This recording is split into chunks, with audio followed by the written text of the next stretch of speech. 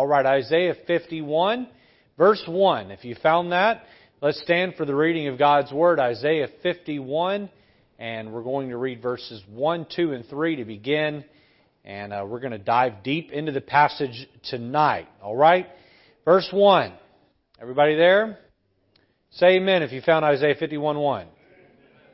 Some of you just groaned. Has it been that bad today? Been that bad today. All right, let's look at verse 1. It says, "Hearken to me, ye that follow after righteousness, ye that seek the Lord. Look into the rock whence ye are hewn, and to the hole of the pit whence ye are digged. Look unto Abraham your father, and unto Sarah that bare you.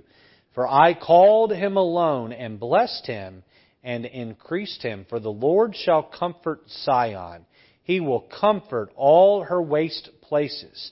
And He will make her wilderness like Eden, and her desert like the garden of the Lord. Joy and gladness shall be found therein, thanksgiving, and the voice of melody." This is written, obviously by Isaiah, to the Israelites while they would be in Babylonian captivity. Prophetically written, while they would be in Babylonian captivity, and just telling them, hey, while you're there, and you're discouraged, don't think that God has forgotten you. He hasn't.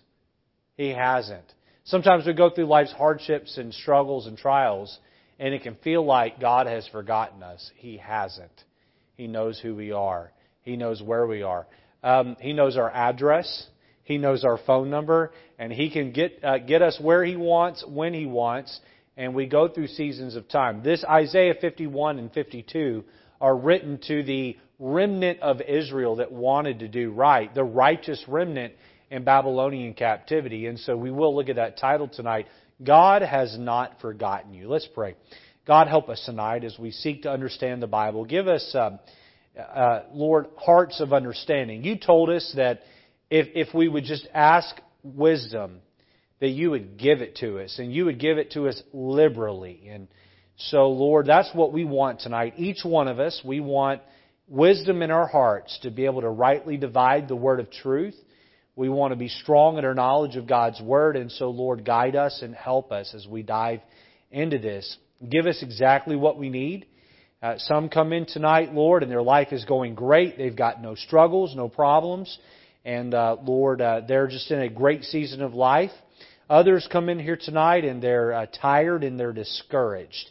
And so, Lord, I pray the Bible study tonight would especially lift them up, refresh them and renew them and encourage them. In Jesus' name we ask all of these things. Amen. You may be seated.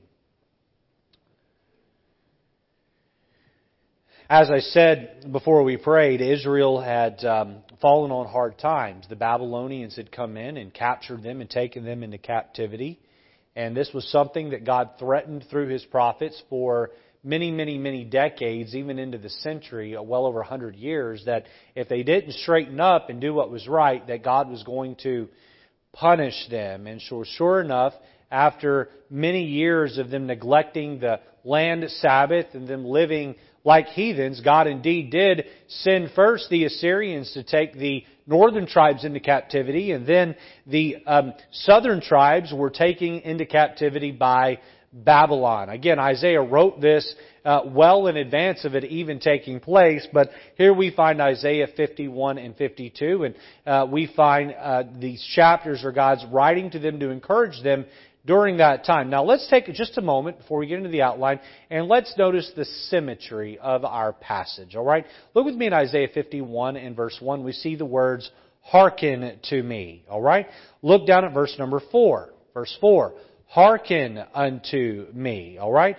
And if your Bible has paragraph markers in it, you'll see that starts a new paragraph. Look down with me at verse number 7. "Hearken unto me." And so you have 3 different times where the prophet, God speaks through the prophet and tells His people, "Hearken unto me." And then we get another set here of a different word. All right, look down at verse number 9. Look at verse 9. It says, "Awake, awake." Now look at verse 17. "Awake, awake." And yet one more time, look at chapter 52 and verse number 1. We get those same 2 words. awake, awake. So 3 times we're told, hearken unto me. 3 times we're told, awake, awake. Now look at verse number 11 of chapter 52.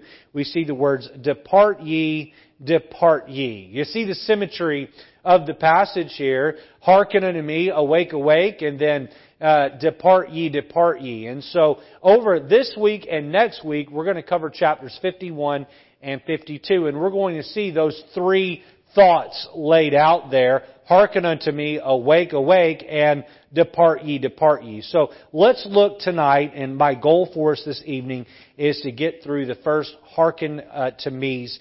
And so I've grouped those together under point number 1. And so point number 1, we see the admonishment. The admonishment. Listen, if you're tired, take notes. It gives you something to do and help keeps you awake. All right?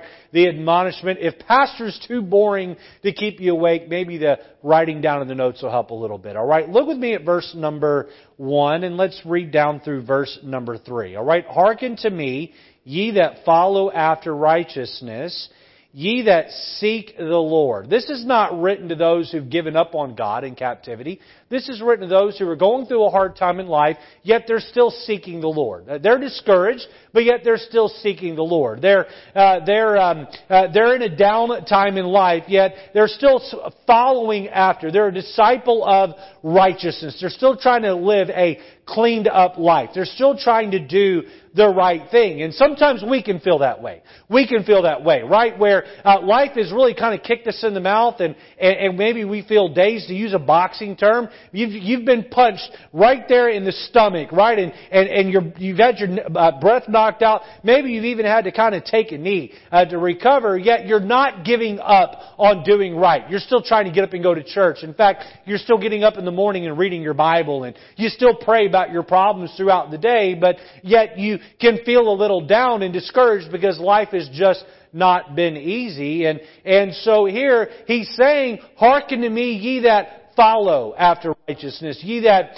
seek the Lord. Let me give you letter A here. Look behind you. The admonishment, look behind you. Sometimes when we're going through a hard time in life, it's a good idea to turn around and look back at the blessings of God throughout our life. Let's see that pattern play out here in verses 1, 2, and 3. Hearken to me, verse 1, ye that follow after righteousness, ye that seek the Lord, look unto the rock whence ye are, notice past tense, whence ye are hewn, and to the hole of the pit whence ye are digged.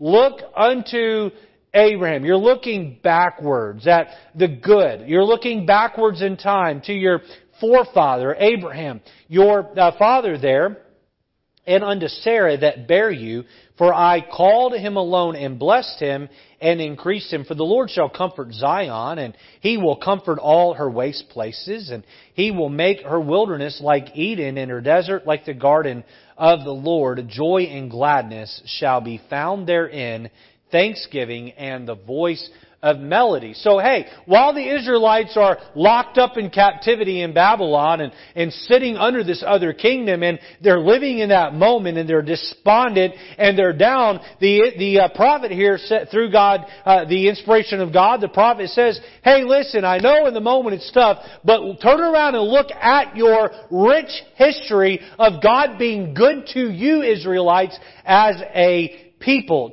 Take your Bibles over to Genesis chapter 12 and let's see the promise that God made way back in the beginning there to Abraham. Genesis chapter number 12, and we're going to see here how that this blessing applies not only to the Israelites but applies to the entire world. Look at verse number 1. Now the Lord, Genesis 12 verse 1, now the Lord had said unto Abram, get thee out of thy country and from thy kindred and from thy father's house unto a land that I will show thee, and I will make thee a great nation. And I will bless thee and make thy name great, and thou shalt be a blessing. And I will bless them that bless thee and curse them that curse thee. Look at the rest of verse 3. And in thee shall all families of the earth be blessed. So God is telling the Israelites here, in their time of great despondency, He's saying, listen, I know that you feel as though I have just forgotten you. You feel like I've just dropped you off in the middle of nowhere in Babylon and just drove away and left you sitting there. He said, but don't forget, I picked an old couple who is of a barren womb, and I called them out, and I waited till they were even older and past childbearing years, and I gave them a son named Isaac, and I made them as the sands of the sea and the stars of the sky. And if I can do that to them, I can still love you and take care of you. Don't forget the goodness of God. Look behind you. Go to Matthew chapter 1. So we see all families of the earth will be blessed. And to be very clear, Isaiah 51 is an Israeli chapter. It is not written to the Gentiles. It is written to the Jews in the time of their captivity. However, there are applications as Gentiles that we can pull. And if you're a Jew here, then the passage is written to you. Amen? Look at Matthew chapter 1 and look at verse number 1. The book of the generation of Jesus Christ, the son of David, the son of who? The son of Abraham. So, Jesus Christ is the way that all people, all families of the earth are blessed. Jesus came and He was born as a son of Abraham. A son of Abraham. Yes, of David, and yes, of all of the other names that you see there in Matthew chapter 1. And if I try to read these names, I'm going to embarrass myself because some of them are difficult, right? But we know Abraham, and Jesus is a product of Abraham. Let's build on that thought. Turn over to 1 John chapter 2 and verse number 2. 1 John chapter number 2 and verse number 2. Hebrews, James, 1 Peter, 2 Peter, 1 John 2. 1 John 2 and look at verse number 2. We know that God picked Abraham and called him to leave Ur the Chaldees, and he and his wife Sarai, Abram and Sarai, later Abraham and Sarah, would have a son named Isaac, and then Jacob, whose name would be turned to Israel, and then he had 12 children, and then of those 12 children and some grandchildren, we have 12 tribes of Israel, and we have the Israelites, and all of the generations on down of the Israelites, and then one day of the tribe of Judah, and then of the tribe of David was born Jesus. And so Jesus, a Jewish man born among the Jews, did not just come for the Jews. Look at 1 John 2 and look at verse 2. And He is the propitiation for our sins. Now, who is John talking to as he says that He is the propitiation for our sins? Words matter. Words matter, and the word our matters. The word our is a pronoun. All right, how many thought you were going to come to church and get a grammar lesson? All right, a pronoun. And that what does our mean? Who is John talking to? We believe that John wrote 1 John, 2 John, and 3 John to Jewish believers who were part of house churches on the outskirts of Ephesus. So this is written to a Jewish congregation. So when he says that Jesus is our propitiation, He is our sacrifice, He is saying that Jesus came to be a Jewish substitute for sin. But let's keep reading the verse. And He is the propitiation for our sins, and not for our sins only, but also for the sins of the whole world. Aren't you glad that Jesus didn't just come and die for the Jews in their sin? He came to die for the sins of the whole world. And some of you came in here tonight and boy, life has been tough. You've been battling sickness. Maybe you've been battling financial struggles. Maybe you've been battling relationship issues. And you came in here tonight and you're just ready to throw in the towel and give up and quit. And I want to say, hey Christian, don't give up. Look behind you. God called Abraham out of Ur the Chaldees. And from Abraham we get Jesus. And Jesus came and He died for your sins. Turn over to Romans chapter 10. Look at Romans chapter 10. And verse number 11. Romans 10. Look behind you. He says to the Israelites in captivity, hey, I know you have it tough right now, but don't forget that if I can call Abraham out of the wee little area of Ur of the Chaldees and I can make him a great nation, that I can still help you and love you. Look at Romans 10 and look at verse number 11. For the Scripture saith, whosoever, that's an all-encompassing word that means anyone, whosoever believeth on Him shall not be ashamed. Look at verse 11. That's where I want our focus to be tonight. For, verse 11, for the Scripture saith, let's see here, verse 12 rather. I want our focus to be on verse 12 tonight. For there is no difference between the Jew and the Greek. For the same Lord over all is rich unto all that calleth upon Him. Jesus did not just come for the Jews. Jesus came for me and you. He came to save the sins of the whole world. I think sometimes we all can do this. We get so wrapped up in the problem of the moment that we forget about the goodness of God in our lives.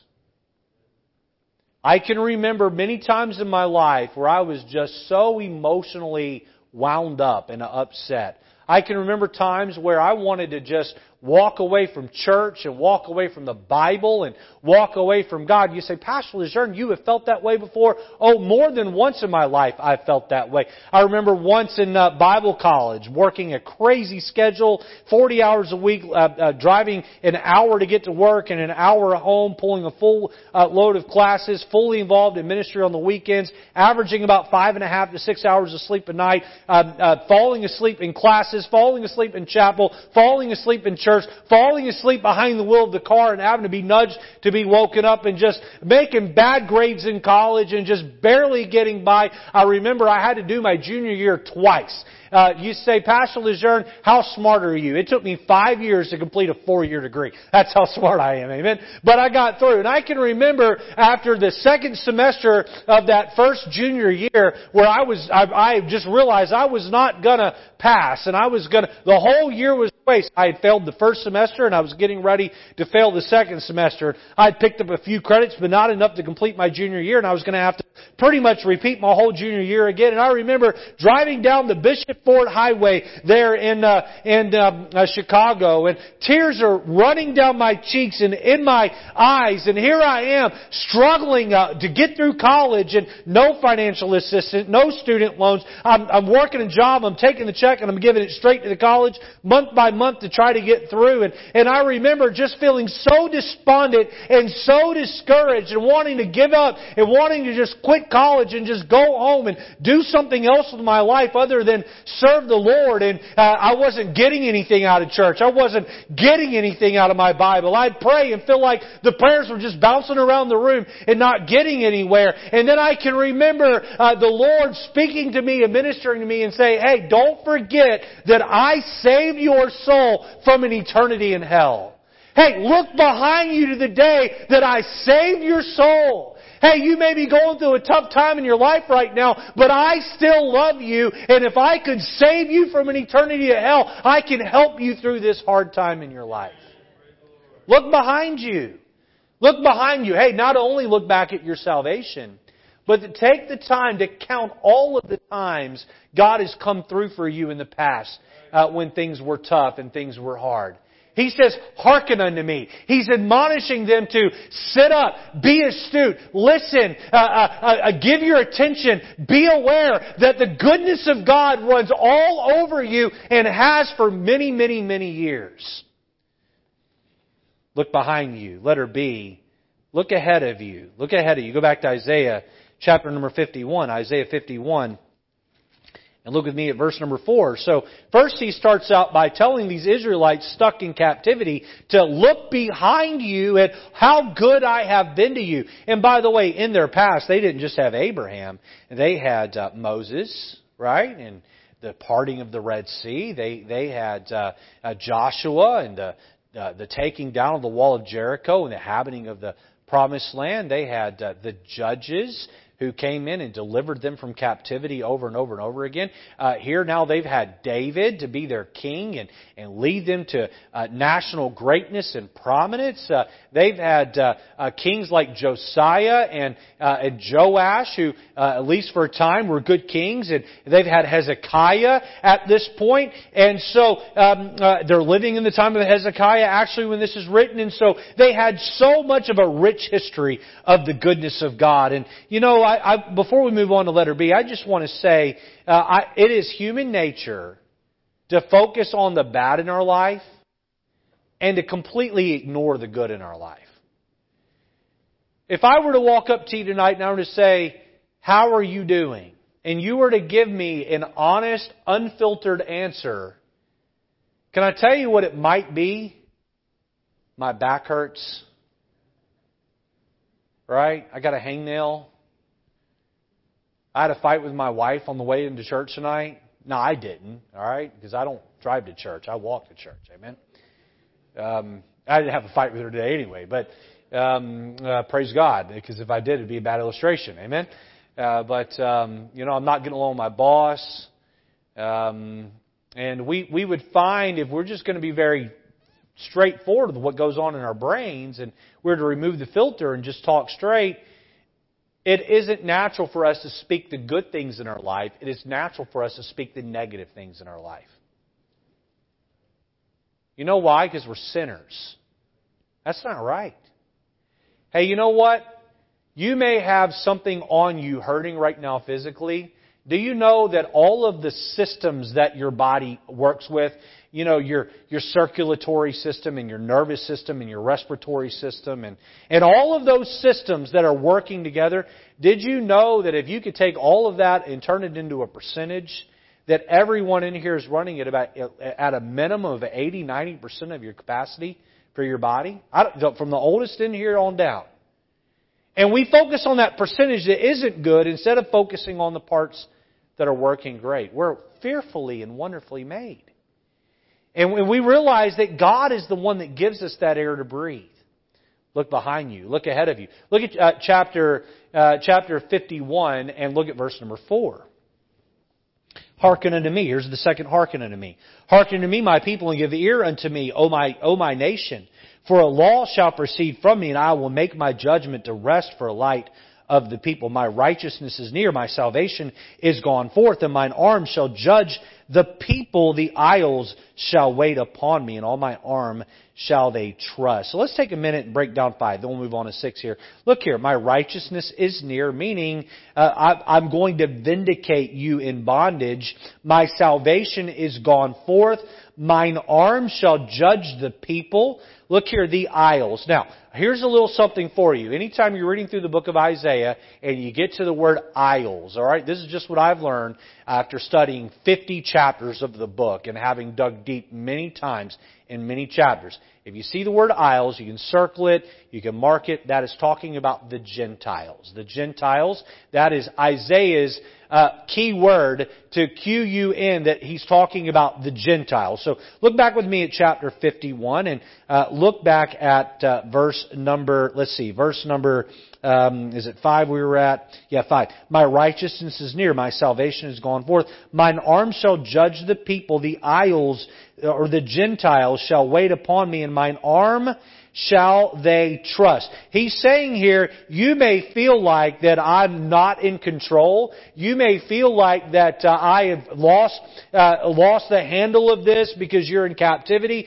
You may feel like that I've just abandoned you and gone and hidden in a corner. He says, listen, there's a future coming ahead where all the isles, from the furthest isle on in, everyone will worship me and serve me, and my salvation of you Israelites will win the day. Look at verse 6. Lift up your eyes to the heavens and look unto the earth beneath. For the heavens shall vanish away like smoke, and the earth shall wax old like a garment. And they that dwell therein shall die in like manner. But my salvation shall be forever, and my righteousness shall not be abolished. So, we look back at the goodness of God in our life. We see our salvation. We see many blessings. We look at our current situation of struggle and heartache and hardship. And then, now we look ahead to a time where the earth has been done away with, and we're going to look at this same concept in the New Testament in a moment, where the earth has been done away with, and now we're living in an eternal kingdom with God forever, in eternal bliss with our tears wiped away and life being grand. We look back at the goodness of God, and we look ahead at the goodness of God, and then we look at our current situation and go, you know what, it's not all that bad. God hasn't forgotten about me. He took care of me in the past, and He's going to take care of me in the future. Let's see this same truth play out in 2 Peter. Turn over to 2 Peter chapter number 3 and look at verse number 9. And we're shown three versions of planet Earth by Peter here at the end of this. And, you know, I wonder if Peter didn't get this straight from the mouth of Jesus when he was following Him, or if this was just inspired writing of the Holy Ghost, as Peter describes, that holy men of old wrote as the Spirit of God moved them. But 2 Peter 3, and we get verse number 9, and we'll read down through verse number 13 here. I'm in 1 Peter 3. Give me just a moment. A couple more pages. All right. 2 Peter 3. Verse number 9. Here goes. The Lord is not slack concerning His promise, as some men count slackness, but is long-suffering to usward. By the way, the beginning of that verse, the Lord is not slack, all that means is God's not lazy. He's attentive. He's on top of it. All right? He knows what He's doing. He's going to take care of things. But is long-suffering to usward, not willing that any should perish, but that all should come to repentance. But the day of the Lord will come as a thief in the night. We looked at that concept on Sunday morning. In the which the heavens shall pass away with a great noise. This is coming in the future. The elements shall melt with fervent heat. The earth also and the works that are therein shall be burned up.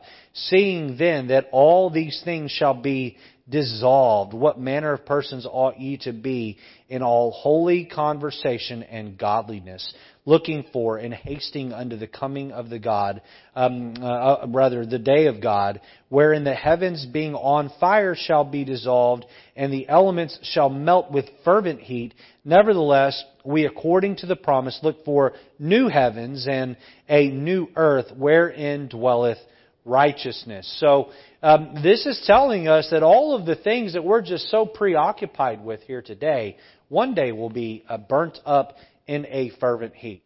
I remember right after we got married, we drove a car, and it was just a beater car I'd bought in college with no money, and it was a Saturn SL2. How do you remember the Saturn brand? All right, anybody here else own a Saturn SL2? Saturn SL2. Anybody? But you owned a Saturn at one point, okay? And I remember that car broke down, and Matthew was probably about a month old, maybe not even that, 3 weeks old. And we didn't have any money, and our car broke down, and we didn't have any way to get anywhere. And I just remember being so upset over that. So upset over that. And my faith was so weak at that point in my life. I was just a young married man, just so young and new to the faith. And listen, I remember sitting in the parking lot of the apartment complex and just gripped by fear. How am I going to get around? I'm sitting in the parking lot with my dad's car. He's getting ready to move up to Connecticut. He's living in Maryland, getting ready to move up here to Connecticut. And he's going to take his car with him, and I'm not going to have any way to get around. He's getting ready to move in a week or two. And this is the day my car broke down. And you know what? I'm not saying that when your car breaks down, it doesn't matter. I'm not saying that when if your house were to burn down, that doesn't matter. But here's what I am trying to get at tonight. We are so hyper-focused on material goods that are one day going to burn up with a fervent heat. And we're going to live in a new heaven and a new earth. Now, there are people who believe this passage in 2 Peter and the passage in Isaiah to be metaphorical and not literal. And tonight, I'm not here to argue that.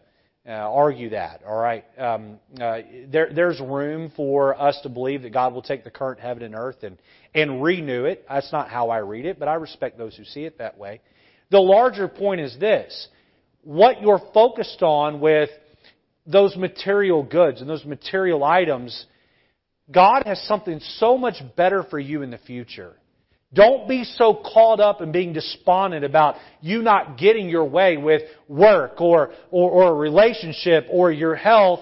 Ultimately, we need a perspective that carries with it the past of God's goodness and the future of God's goodness, and then we can see the work of God's hand in our life and what we're going through today. The admonishment, look behind you, look ahead of you, letter C, we see look within you. Look within you. Look at verse number 7 and 8 of Isaiah chapter number 51. Go back with me to Isaiah 51 and look at verse 7 and 8. So we saw, hearken to me, ye that follow after righteousness and seek and that seek the Lord in verse 1. And then in verse 4, hearken to me, thy people, and give my people, and give ear unto me. Look down at verse 7. Hearken to me, ye that know righteousness, the people in whose heart is my law. Now here's how we see that he's talking to the faithful remnant in captivity, because these are people who were seeking after God. These are people that he still considers to be his, and these are people who know righteousness. The people in whose heart, verse 7, is my law. They have hidden God's word deep down in their heart. Fear ye not the reproach of men, neither be ye afraid of their revilings. For the moth shall eat them up like a garment, and the worm shall eat them like wool. But my righteousness shall be forever, and my salvation from generation to generation. And so he says here, listen, you need to, in that moment of trial where you're afraid of men, or you're afraid of that circumstance, you need to have faith, be driven by faith from within, not be driven by fear, not to be gripped by fear, but rather to be controlled by faith. By faith. Take your Bible over to Psalm chapter 3. Let's see an example of this in Scripture where fear was on every side, but yet faith in the Lord was chosen.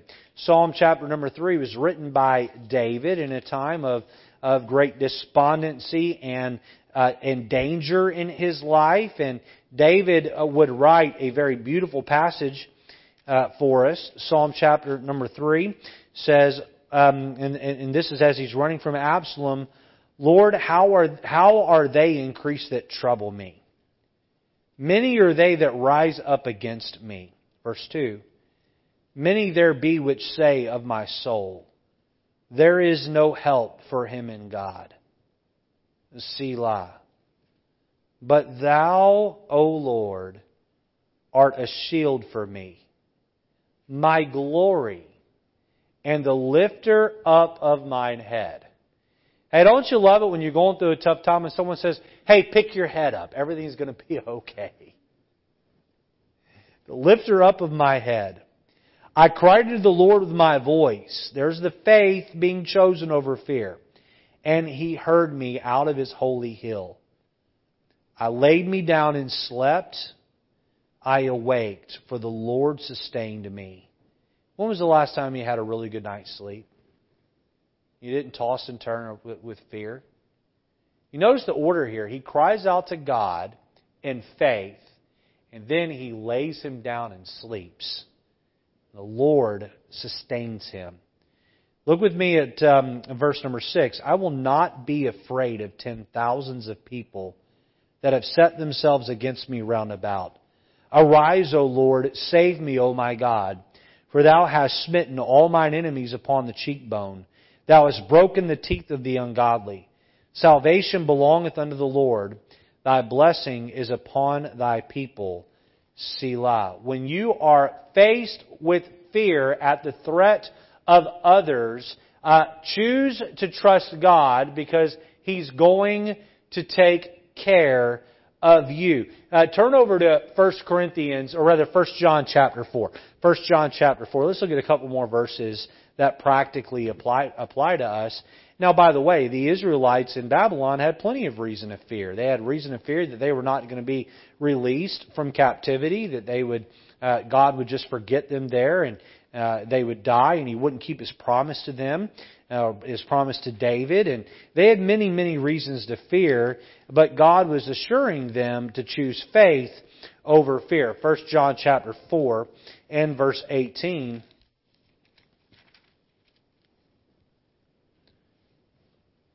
says this, "There is no fear in love, but perfect love casteth out fear.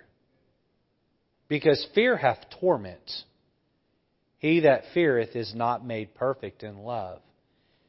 Pastor Lejeune, I am filled with fear, and I hear what you're saying about choosing faith over fear.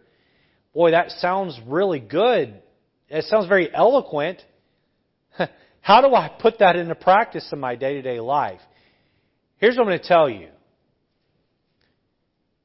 If fear is gripping your heart and you can't get out of its grip, your problem is that you have not been made perfect in God's love. Okay, how do you get made perfect in God's love? You choose to dwell on it. You choose to bathe in it mentally, emotionally. You choose to focus on it. You see, for most of us that are gripped with fear, we're gripped with fear because our thinking is stinking. We're focusing on all these things. What if I don't get paid on time? And what if I get evicted? And what if they come tow my car? And what if I don't get the money to buy my kids clothes? They're outgrowing their clothes. And what if I'm not able to buy groceries? And what if? I think it was Theodore Roosevelt that said 99% of the problems that are going to hit you head on swerve into the ditch before they actually get to you. And if you're a Christian, then that's even more so true. Instead of focusing on what could go wrong, how about focusing on a God who has everything under control? God, 1 John 4:8 tells us, is love. And if you're His child, He loves you. Look within you. Look at the Spirit of God that dwells within you. Bathe in His love. Boy, we put off the foul odor of fear because we've not been bathing in the love of God. One more passage, 1 Corinthians 13:13. Turn over there, and we know 1 Corinthians 13 is the charity chapter. The charity chapter, and the Bible tells us all about love or charity. And I love 1 Corinthians 13:13. It doesn't get talked about, at least in this context, very often. But boy, I'm going to make a quick application and we'll be done here. Look at chapter 13, verse 13. And now, are you there? Can we read it together? Can we read it together? Some of you got lazy on me and you didn't turn there. All right? Hurry up. Get there. All right. Here we go. Ready? Now abideth faith, hope, charity. These three. The greatest of these is charity.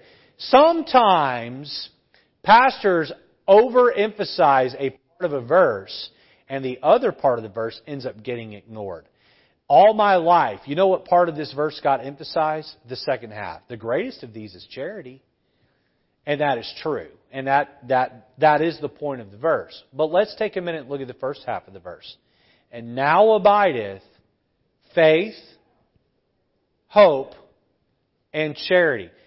You want to overcome fear? Listen to me. You need faith, hope, and charity to win the day in your heart.